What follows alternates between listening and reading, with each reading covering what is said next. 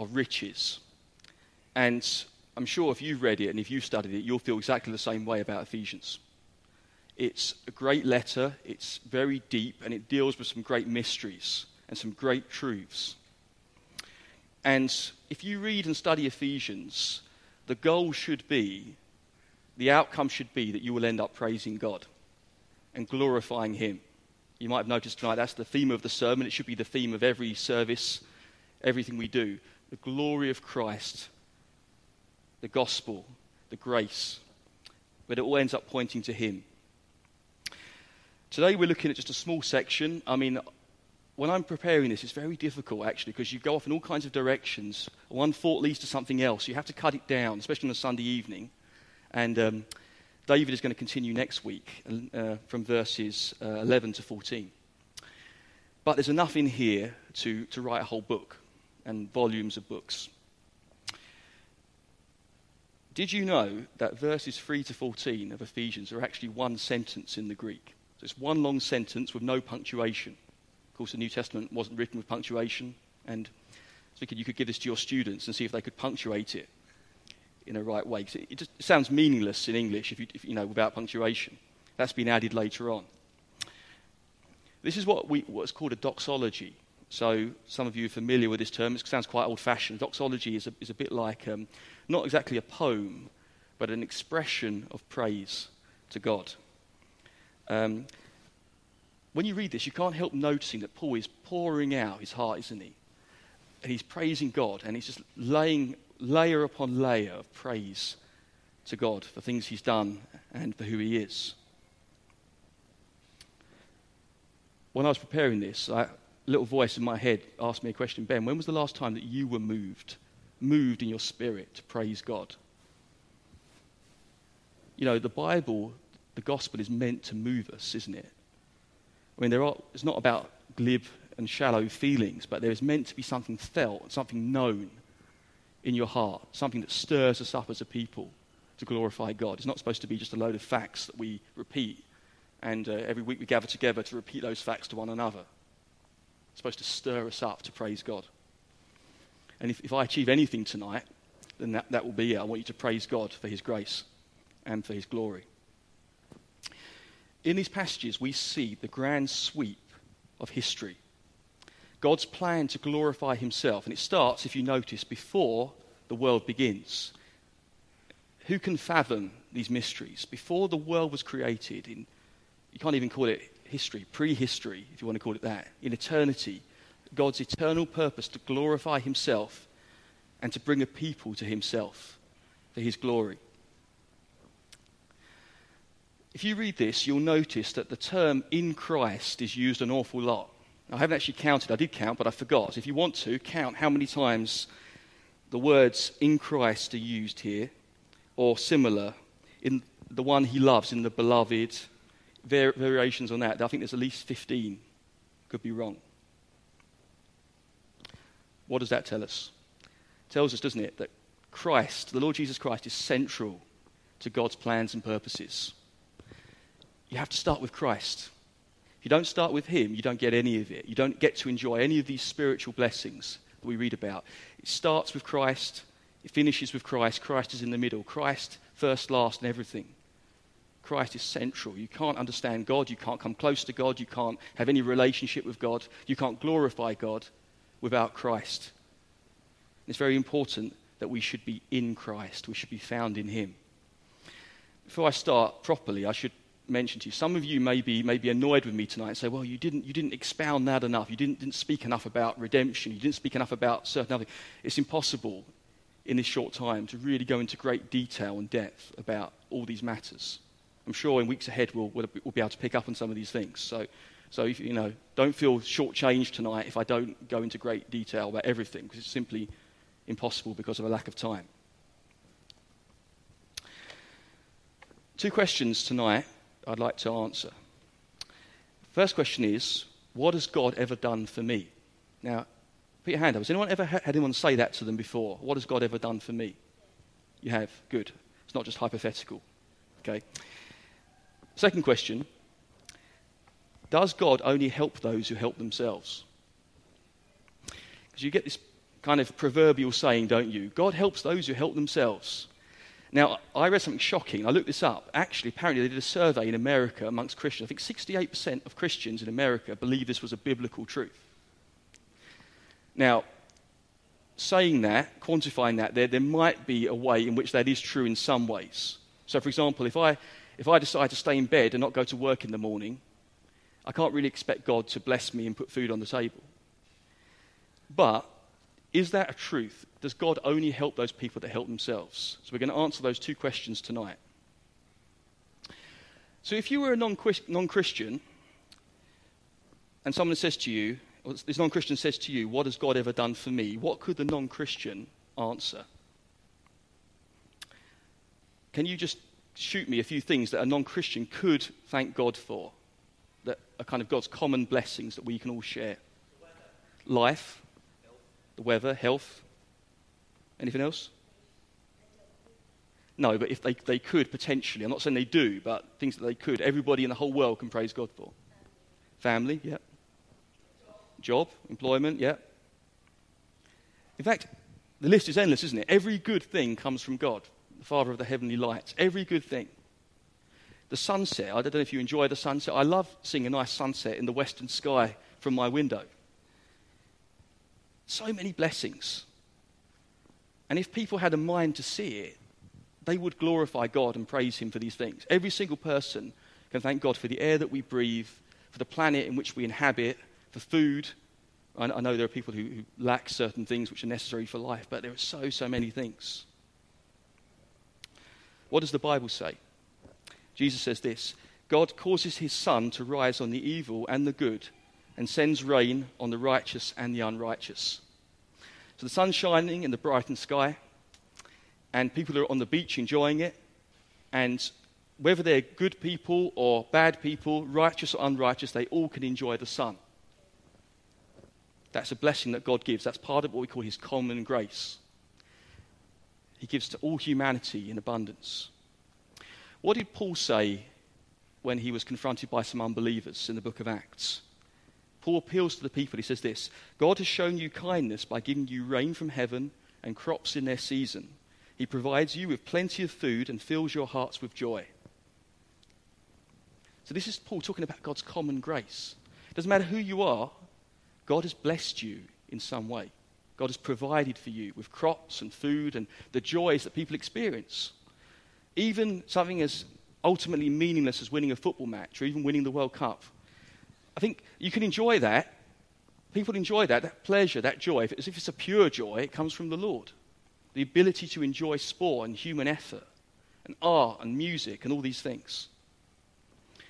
Here's a verse in Proverbs that some of you might know. So it says this: he who finds a wife finds a good thing and finds favor with the Lord, from the Lord. Okay? Amen to that. People get married all the time, left, right, and centre. Maybe not as much as we'd like, but they do, don't they? People get married. People find life partners. That's a reason to praise God. That's God's provision.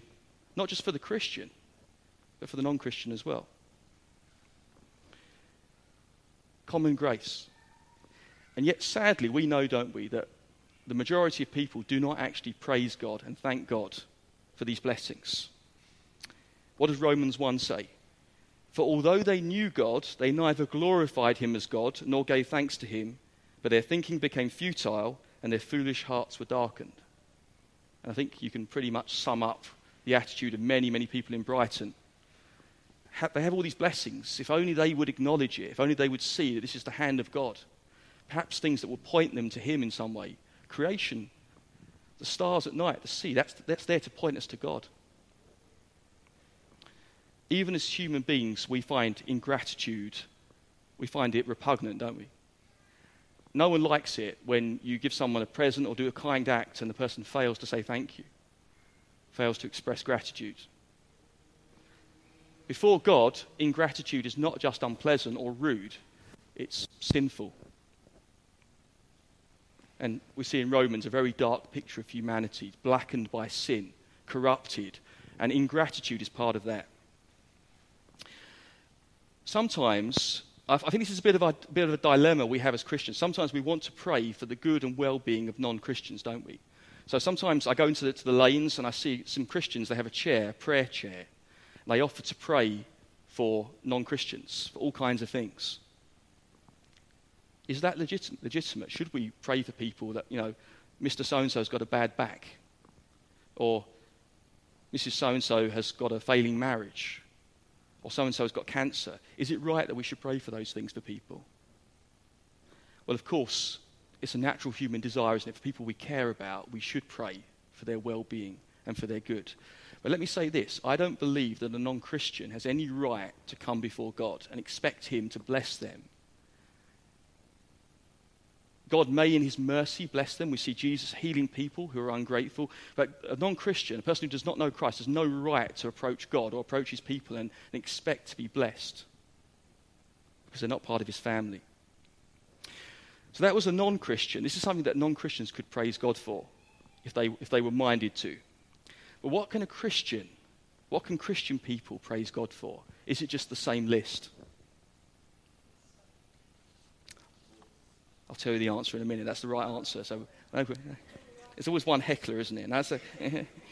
That is the right answer, by the way. So I'm not going to preach any heresy tonight. Listen, we Christians have extraordinary privileges and blessings, spiritual blessings in heavenly places, which have been poured out on us in Christ. And I think a lot of problems come as Christians because we fail to understand our status, our privileges as children of God.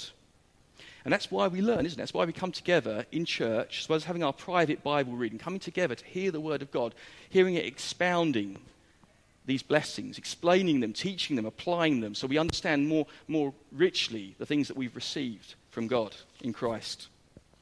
And tonight we're going to look very briefly, time flies, doesn't it? We're going to look very briefly at this package of blessings that God has given his people. Turn with me to Ephesians 1. And I wanted to look at verse 4 and 5. For he, that's God, chose us in him, in Christ, before the creation of the world, to be holy and blameless in his sight. In love, he predestined us to be adopted as his sons through Jesus Christ in accordance with his pleasure and will, to the praise of his glorious grace, which is freely given us in the one he loves.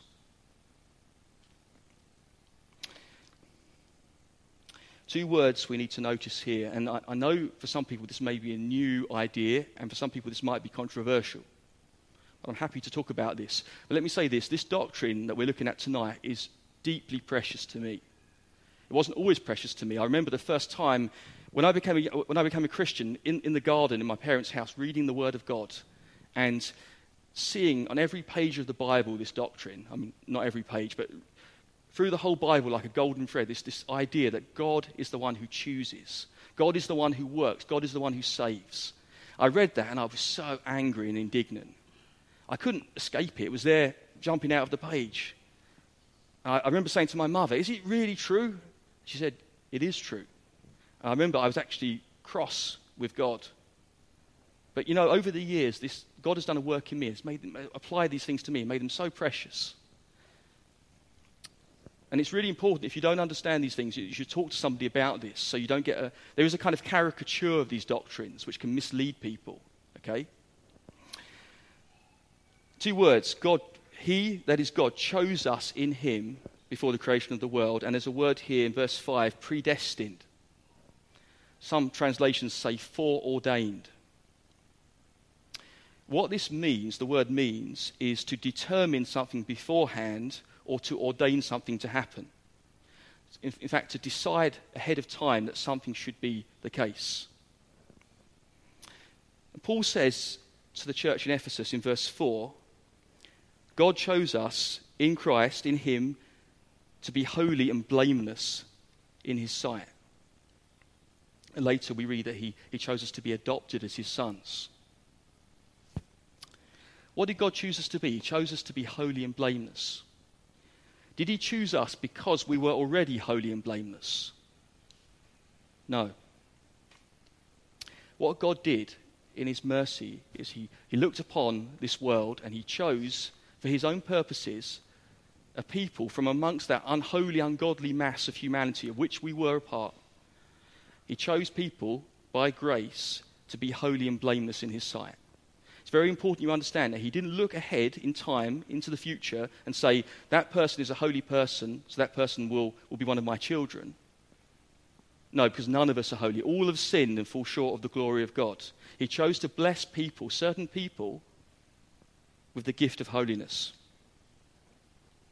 When it says here that God chose us to be holy and blameless in his sight, it's talking about two different things. I want you to be clear on this. The first thing is talking about positional holiness. What this means is that our status as people who've broken God's law is sinners and unholy and under condemnation according to the law.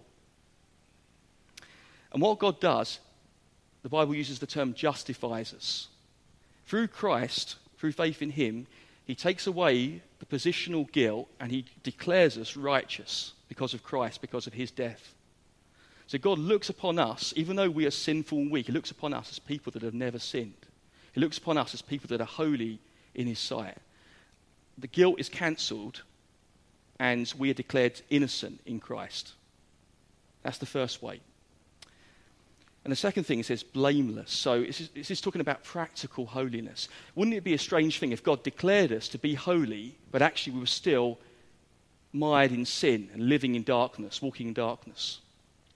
So what God does, he doesn't just transform our status and give us a new status, a holy status, but he actually changes us from within. He gives us his Holy Spirit and a new heart which desires to serve him and glorify him. In fact, over my lifetime, the Lord is gradually working to make you holy.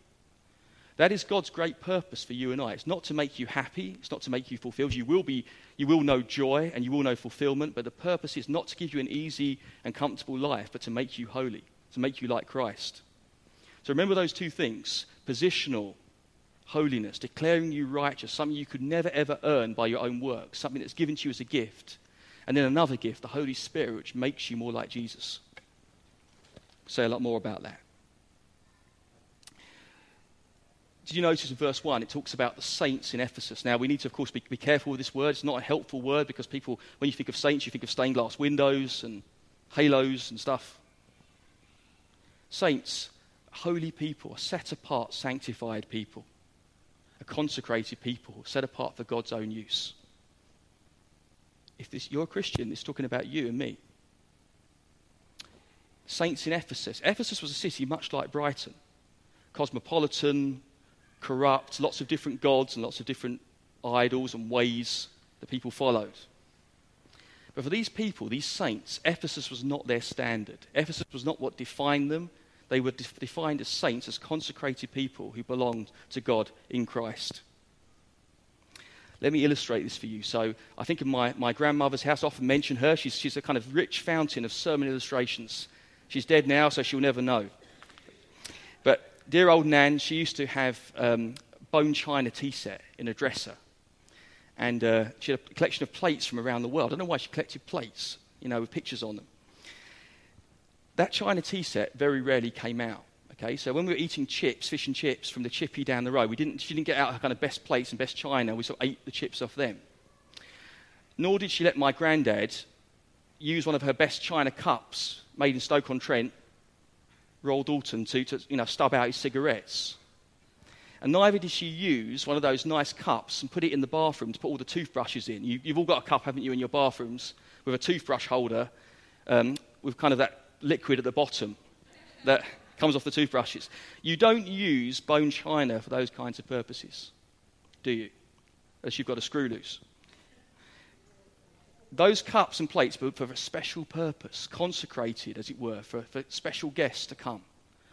Obviously, my family didn't qualify as special guests because we never saw it. But that's what God's people are. We are consecrated and set apart for his use. We are special, holy people. We're not destined for just commonplace things. When did God choose us? Verse 4 tells us he chose us in him before the creation of the world. I want you to remember that God's plan for salvation is not his plan B. or his plan C or his plan D. Our God doesn't make mistakes. Our God doesn't have a second choice backup plan in case the first one goes wrong. God is not like a chess player. This thought occurred to me. Who plays chess? I play chess. I sometimes win. You play chess. You're supposed to think 5 moves. You play, don't you, Richie? You're supposed to think 5 moves ahead and try and second guess your opponent what he's going to do. And then I don't think 5 moves ahead. I think 1 move ahead. I see what my opponent does, and I just respond to him. Is God like that? Is this what God does? He looks down from heaven. He sees people. He thinks, "Oh, what are they going to do next? Oh, so-and-so's done that. Oh, I didn't expect that. I better respond in this way." Of course not. God's not like that, is he? God is sovereign. God is in control. He doesn't respond to anything. He sets his agenda, and he fulfills it. And nothing can thwart it. Let me read you a quote from Stephen Hawking, the late Stephen Hawking, A Brief History of Time. He makes a comment about what happens before the beginning of the world. If one believed that the universe had a beginning, the obvious question was what happened before the beginning? What was God doing before he made the world? Was he preparing hell for people who ask such questions? Very droll, you know. Probably Stephen Hawking, very sadly, is finding out more about hell now than he ever speculated on while he was alive. What we see here in the Bible, in Ephesians, is a glimpse into a great mystery. We see a glimpse into the world, not to the world, to where God was before time began. We're not told much about this in the Bible because it is a mystery that we humans cannot comprehend or really look into. Think about the dressing room, the England dressing room yesterday. How would anybody know what went on at half-time in the dressing room, what Gareth Southgate said to his players? The only way we could know is, if you had a secret camera in there and a microphone, but if somebody who was in that room at the time came out and told journalists what was going on in that room. Otherwise, it would remain hidden and secret. Think about that important cabinet meeting in Chequers yesterday with all the cabinet meeting to come up with their wise plans for Brexit. Nobody would know what went on in that secret place unless somebody came out and revealed and spilled the beans and said, "Oh, Boris Johnson said this and so said this." That's how we know what went on there.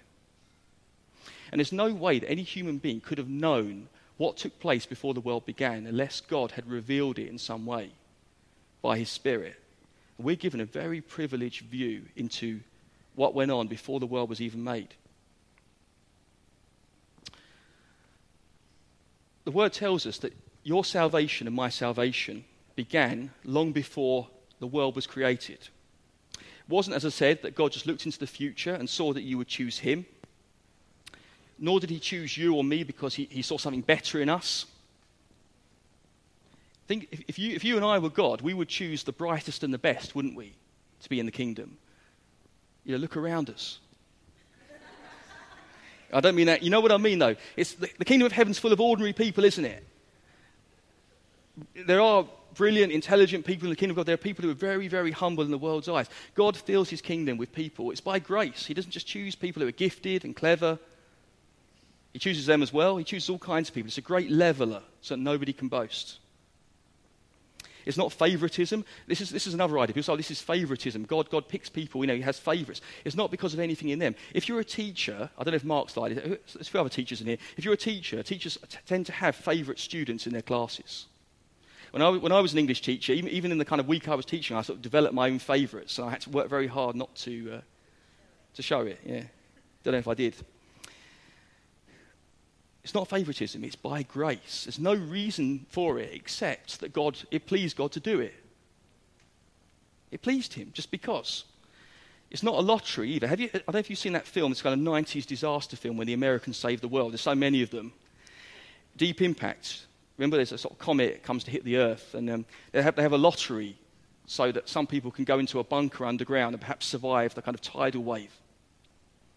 Was it that God randomly selected people, a kind of lottery machine in heaven that just selected certain people by chance? So you're lucky, your numbers come up, you're going to be saved.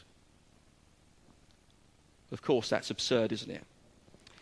What does it say here in the Word? If I can find the verse I was looking for. It says this: Verse 5, in accordance with his pleasure and will. And in the beginning of the end of verse 4, in love he predestined us. It just pleased God. For reasons best known to himself, it pleased him. And it was in love. It doesn't mean that you and I were always children of God. We know that we were dead in our sins before we believed in Christ. But this means that at the right time, it would be inevitable that you would be a child of God, because God loved you in Christ before the creation of the world. He wrote your name in the book of life. Why? You can ask him one day when you stand before him. And I'm not going to steal David's thunder, but next week we'll look at this. When you believe, verse 13, when you were included in Christ, when you heard the word of truth, the gospel of your salvation, that's the moment you become a child of God. You're adopted. But before that, you may have had many years of walking far from God and rebelling against him. But if he chose you in Christ before the creation of the world, it's inevitable that you will be saved at a time when it's pleasing to God.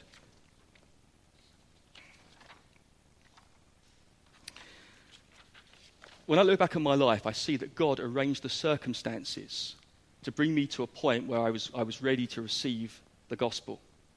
And that's the same for you, isn't it? Think back to your life. Think how the Lord led you, in a sense, in those years before you knew him. His hand was upon you. You probably didn't acknowledge it. You probably weren't aware of it. And yet, you look back and you see, the Lord led me to a particular point in my life. Brought an evangelist to me. My friend spoke to me about the gospel. I picked up a tract on the train. When my friend invited me to church 50 times and I refused, one day I decided to come along. What was it that prompted you to come to church that day? What was it that wore you down? Was it just your friend, or was something deeper going on?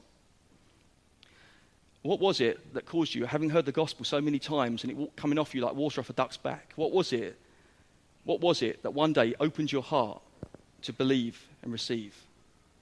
Like Lydia. You remember Lydia in the book of Acts? The Lord opened her heart to receive the message, to accept the message. How is it that you are a Christian? Is it just a choice that you made? The question is, why did you make that choice when so many other people make a different choice? If you have 100 people in this room and you preach the gospel about Jesus Christ, the cross, 2 people might respond and 98 may go away totally hardened. Why do those 2 people respond? Are they more intelligent? Are they wiser? Are they morally superior? Why are you the only Christian in your family, perhaps? Are you, wiser than your siblings, or were you naturally more inclined to maybe you're just a bit soft? What is it? What was it? At that time when you received Christ, it may have seemed like your choice, but when you think about it, something more deeper is going on. What was it that made the light bulb come on, that suddenly it all made sense, that you were concerned about your sin? If you're honest, and I'm going to be honest with you, I didn't choose Christ. I couldn't have chosen him. I'd heard everything before, and it made sense, but it hadn't penetrated. And then over a period of time, something changed, something worked in me. And I give the glory to God, because I believe it was the Holy Spirit working in me by grace. If not, if it is something to do with us, we would have a reason to boast, wouldn't we? I'm not like all those people. I chose to be a Christian. No. Dead in trespasses and sins. It doesn't make any sense. I can't respond to God. I can't bow the knee to Christ unless he does a work in me. There's one quote that I read about once in A.W. Pink's book, The Sovereignty of God, which this quote stuck with me because it really kind of sums up my experience. 4 years after I became a Christian, this is no surprise for you, Spurgeon again. When he was 16, when I was coming to Christ, I thought I was doing it all myself. And though I sought the Lord eagerly, earnestly, I had no idea that it was the Lord seeking me. I do not think that a young convert is first aware of this. I can recall the very day and hour when I first received those truths, the doctrines of salvation, sovereign overcoming grace, into my own soul. When they were, as John Bunyan says, burnt into my heart as with a hot iron. And I can recollect how I felt that I had grown all of a sudden from a babe into a man, that I had made progress in scriptural knowledge through having found once for all the clue to the truth of God. One weeknight, when I was sitting in the house of God, I was not thinking much about the preacher's sermon, for I did not believe it. The thought struck me, how did you become a Christian? I sought the Lord, but how did you come to seek the Lord? The truth flashed across my mind in a moment. I should not have sought him unless there had been some previous influence in my mind to make me seek him. I prayed, thought I, but then I asked myself, how was it that I prayed? I was induced to pray by reading the scriptures. But how did I come to read the scriptures?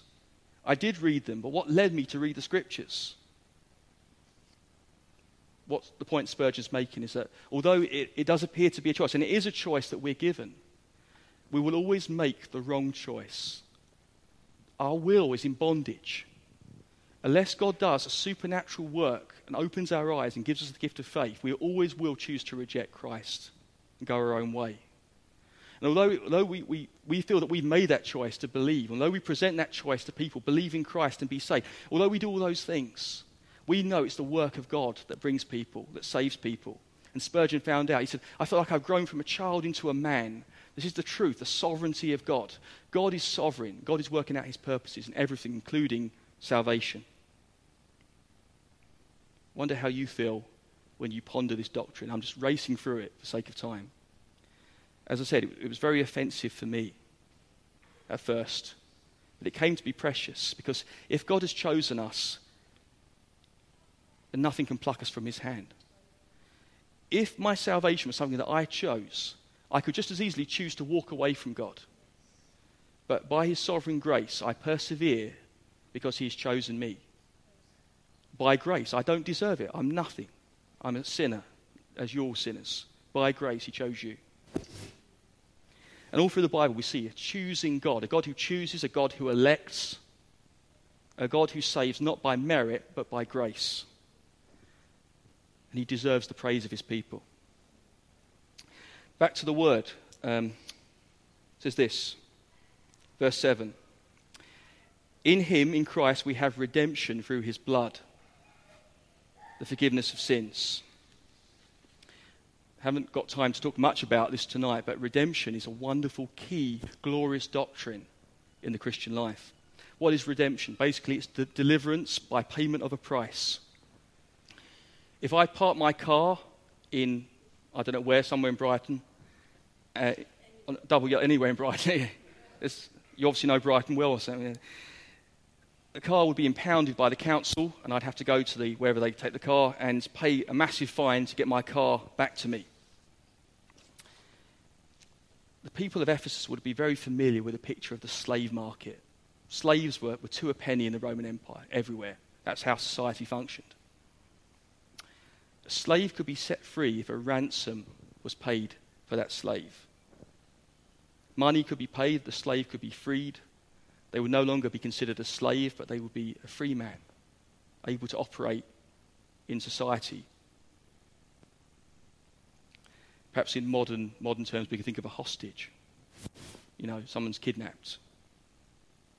If someone wants to kidnap my children, they can, but they won't get much. But because I haven't got much to give. But this is the idea, isn't it? That people are kidnapped, they're held hostage. And money is paid to release them and set them free. How are we slaves? We're not slaves, none of us are slaves in the kind of economic system. But we're slaves in many ways, aren't we? We're slaves to sin. We're slaves to the law, which we've broken. Our status is sinners, and the reality of our lives is that we are sinners. This is before we were Christians. Only one person can free us from the status of slavery and give us a new status. Only one person can take away your sinful nature so that you're no longer a slave to doing wrong, a slave to sin, a slave to self-righteousness, and count you as a free man in Christ. Our status is guilty, the law is against us. We can't choose Christ, we're totally lost. And friends, let me say this, never ever, please, never try and excuse the human condition and say we're not really that bad. The reality is we're far worse, far, far worse we could ever imagine. We are lost. We cannot choose Christ. We cannot respond to him. We love our sin. We drink it down as though it's water. Our predicament is really, really severe. In a slave market, the only person that could free the slave was somebody with money who took pity on the slave and said, I want to free you as an act of grace. I want to deliver you from slavery. You can't do it, but I've got the means to do it. Pay your master. You're free to go and live a new life. As Christians, we know, don't we? The Lord Jesus Christ was the only one who could and did come to set us free from slavery, bondage. But unlike the man in the slave market, it wasn't money for which he paid for us. It was his blood. A sacrifice had to be made. Somebody had to pay the price. Somebody had to step in and die on our behalf to pay. Someone has to die. If it wasn't for Christ dying, we would die. We would be judged. An innocent party has taken our place. Christ has redeemed us. Redemption through his blood. The blood is central to the redemption. Without the shedding of blood, there is no remission of sins. Then moving on, it says this, actually in verse 4, going back to verse 4 and 5, he predestined us to be adopted as his sons through Jesus Christ. Friends, it wasn't just enough for him to cancel our sins. He could have done that, cancelled us and declared us free to go. But God has done something even more than that. He's adopted us. So God has taken the slave, the rebel, paid the price for their freedom, costly as it was, brought them into his palace and said, I give you all the rights and privileges of sons, my own children. As I said earlier, we weren't always God's children. Ephesians 2 says we were children of wrath. Romans talks about us being God's enemies. It wasn't as though, if you're predestined, you're born into this place. There's this time when you are far from God, aliens and strangers. But then God has done a work through faith in Christ. He's brought you into his kingdom, adopted you. I think we have such a small, withered view of this, don't we, as Christians? It's not just some notional thing. This is reality. We need to grasp it. And if we did, our lives would be transformed. Our God is so loving, full of abundant grace. He saves those that can't save themselves. And why did he do this? Once again, in accordance with his pleasure and will. It pleased him to do so. That's why.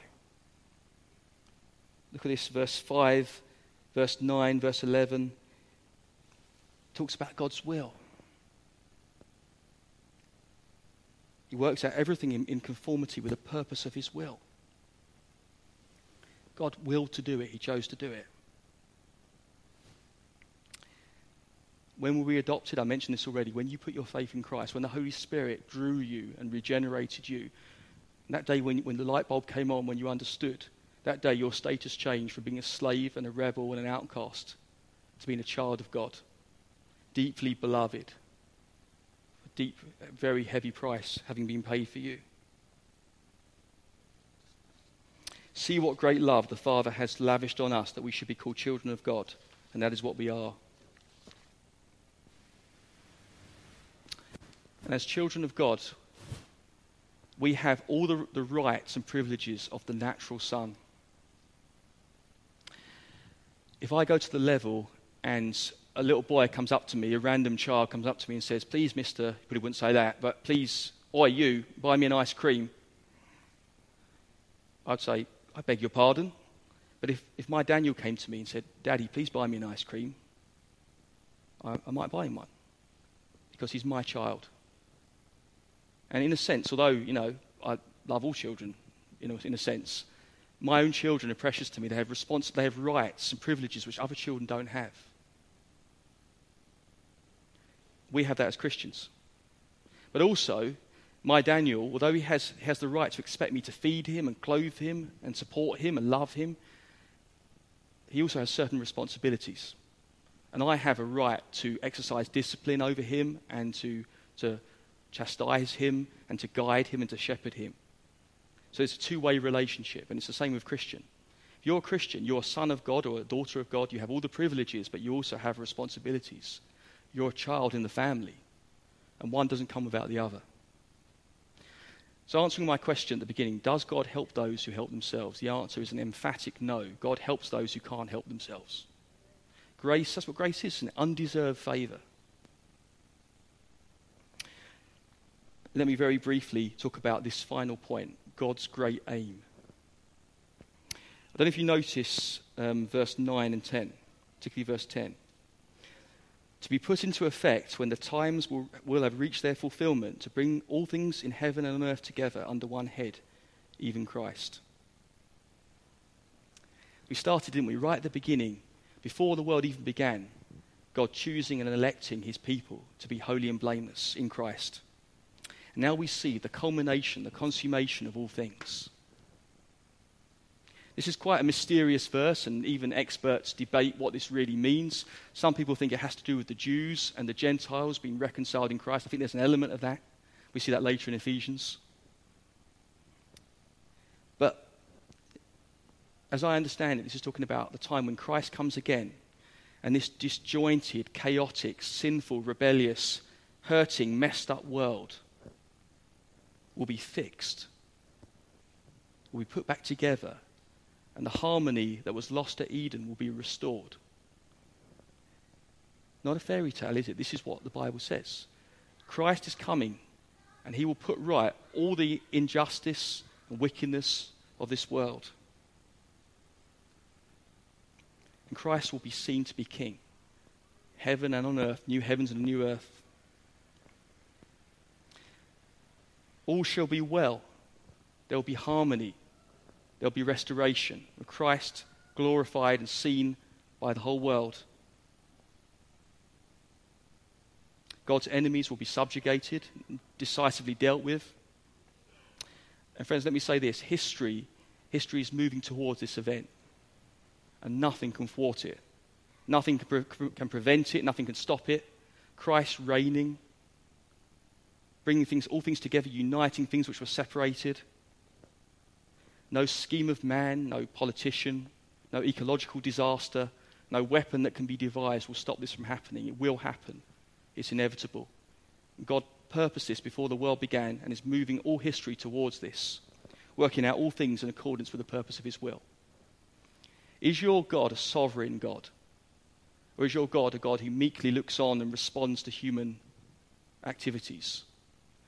No, friends, the precious truth is that he is sovereign. He is in control, fully in control. It's a mystery. We don't understand that. There is human free will. We're not just robots or pawns on a chess table, but there is a sense that God, not a sense, there's a reality that God is in control. God gets what God wants. Great comfort for Christians in this chaotic, as I said, chaotic and sinful world. You might think things are careening out of control. Well, they're not, because God will bring this to pass in his own time. Brief points of application, very briefly, okay? First of all, remember, Christian, your high privilege and status. You might be, like me, a very ordinary person, a very sinful person. But if you are a Christian, you are very, very precious and special to God. And let me say this, it's better to be in a stinking prison cell somewhere or being persecuted and know God and know that you are his child through grace. It's better to be that than have a wonderful life and all the things your heart could desire and yet be separated from him. Next time you're on the bus and it's a wet morning, there's puddles everywhere and you stepped in a puddle, you've got a wet foot. You think, what am I going to this pointless job for? When you're changing nappies, think about this. Sitting on the train, whatever it is, the 7:45 to Victoria. Maybe you're an older person who thinks the best years of your life have passed you by. All your friends are dying off. Maybe you're a young woman who you're looking for a husband and you can't find anyone. You think, well, have I left it too late? Maybe, as I said, you're just doing a mundane job. Maybe you really enjoy your job. Maybe you're a person struggling with depression. There are people in our fellowship who struggle with this.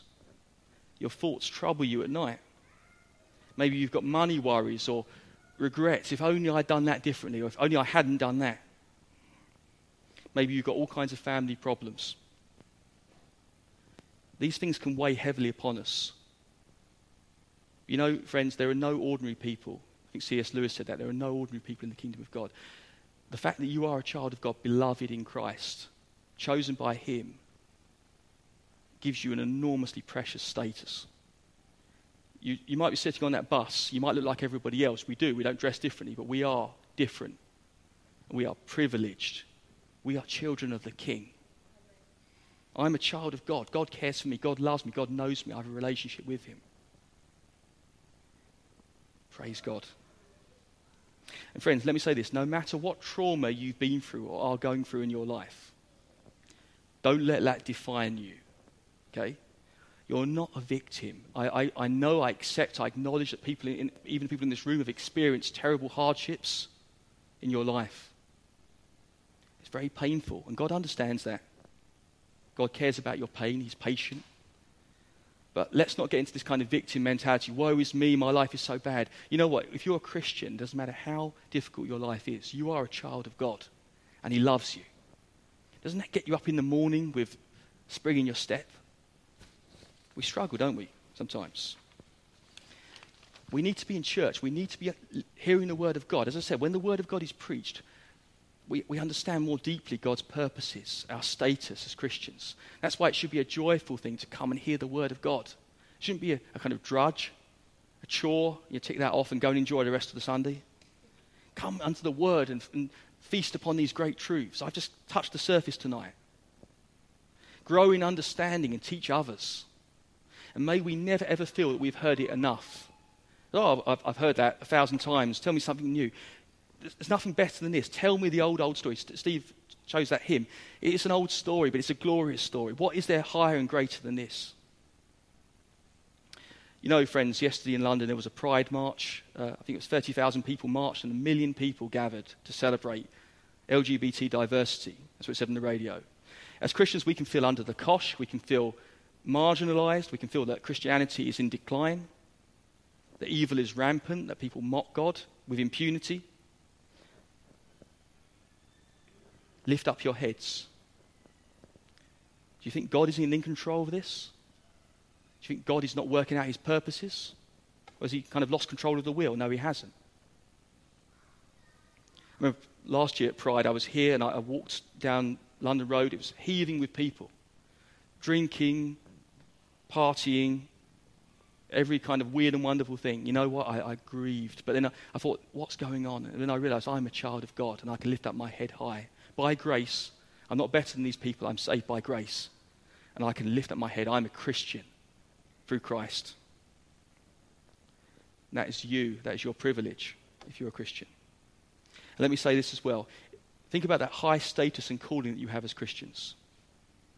Chapters 4 and 5 of Ephesians tell you. Ephesians starts like this is the doctrine, and after that, this is what you do about it. This is how you work it out. Those things always go together in preaching. This is what the word says. This is the teaching, and this is how you're to respond to it. Chris said it this morning, there is a right way to live as Christians, and a wrong way. There's an appropriate way to behave. Imagine a royal prince.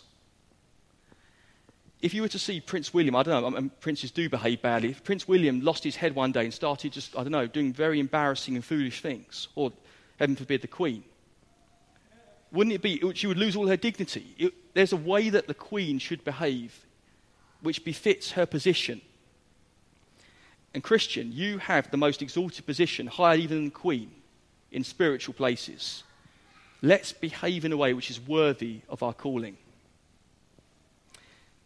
There have been times in my Christian life where I've been in places which I shouldn't have been and doing things I shouldn't have been doing. And I almost hear this voice in my head which says, what are you doing here, Elijah?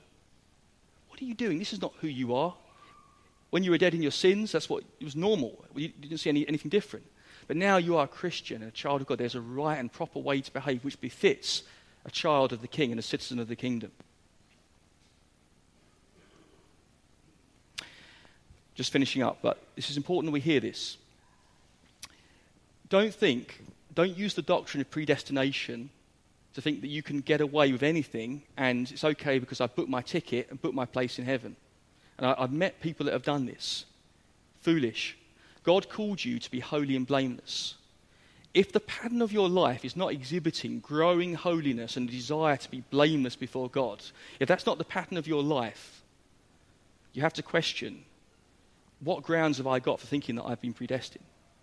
Because if you have been set on that path, last week we were talking about the narrow way, weren't we? If you've been set on that path, you will grow. Through many failures and faults, you will exhibit holiness, because that is what you've been called for. What a noisy child. Listen, if you're a Christian, God has not put you on a probation period, okay? It's not like, imagine a child that's been expelled from a school, some misdemeanor, and the head teacher says, I'm going to give you one last chance. You've got 6 months, and if you mess it up, you're out of here. I used to think God was like that. I don't believe God's like that. God's not about to kick you out of his kingdom because you haven't lived up to the standard. You're saved by grace through faith. And if you're his child, nothing will pluck you from his hand, ever, under any circumstances. And guess what? You can't even walk away from him if you're truly converted. But don't use that as an excuse to be blasé and casual and indifferent. Say, I can do what I like because I'm a Christian. If you do that, then there's no reason to suppose that you truly are converted if you live in kind of sin and immorality and worldliness. Because God has chosen for himself a holy people, or to make us holy. So remember your status and calling. Secondly, and shortly, proclaim the gospel with confidence. As I said just a minute ago, you can see that evil is prevailing and the gospel is declining and withdrawing, and the church is making little impact. And we can resort to all kinds of gimmicks, can't we, to try and win people. But remember this, we don't need gimmicks. Jesus said to the man who was demon-possessed, go home to your friends and tell them how much the Lord has done for you and how he's had mercy on you. We're to do the same, aren't we? We're not to keep it to ourselves. We don't know, do we, who are God? There's not some green light hovering over people that says this person's predestined, preach to them. We're called to preach the gospel to all creation.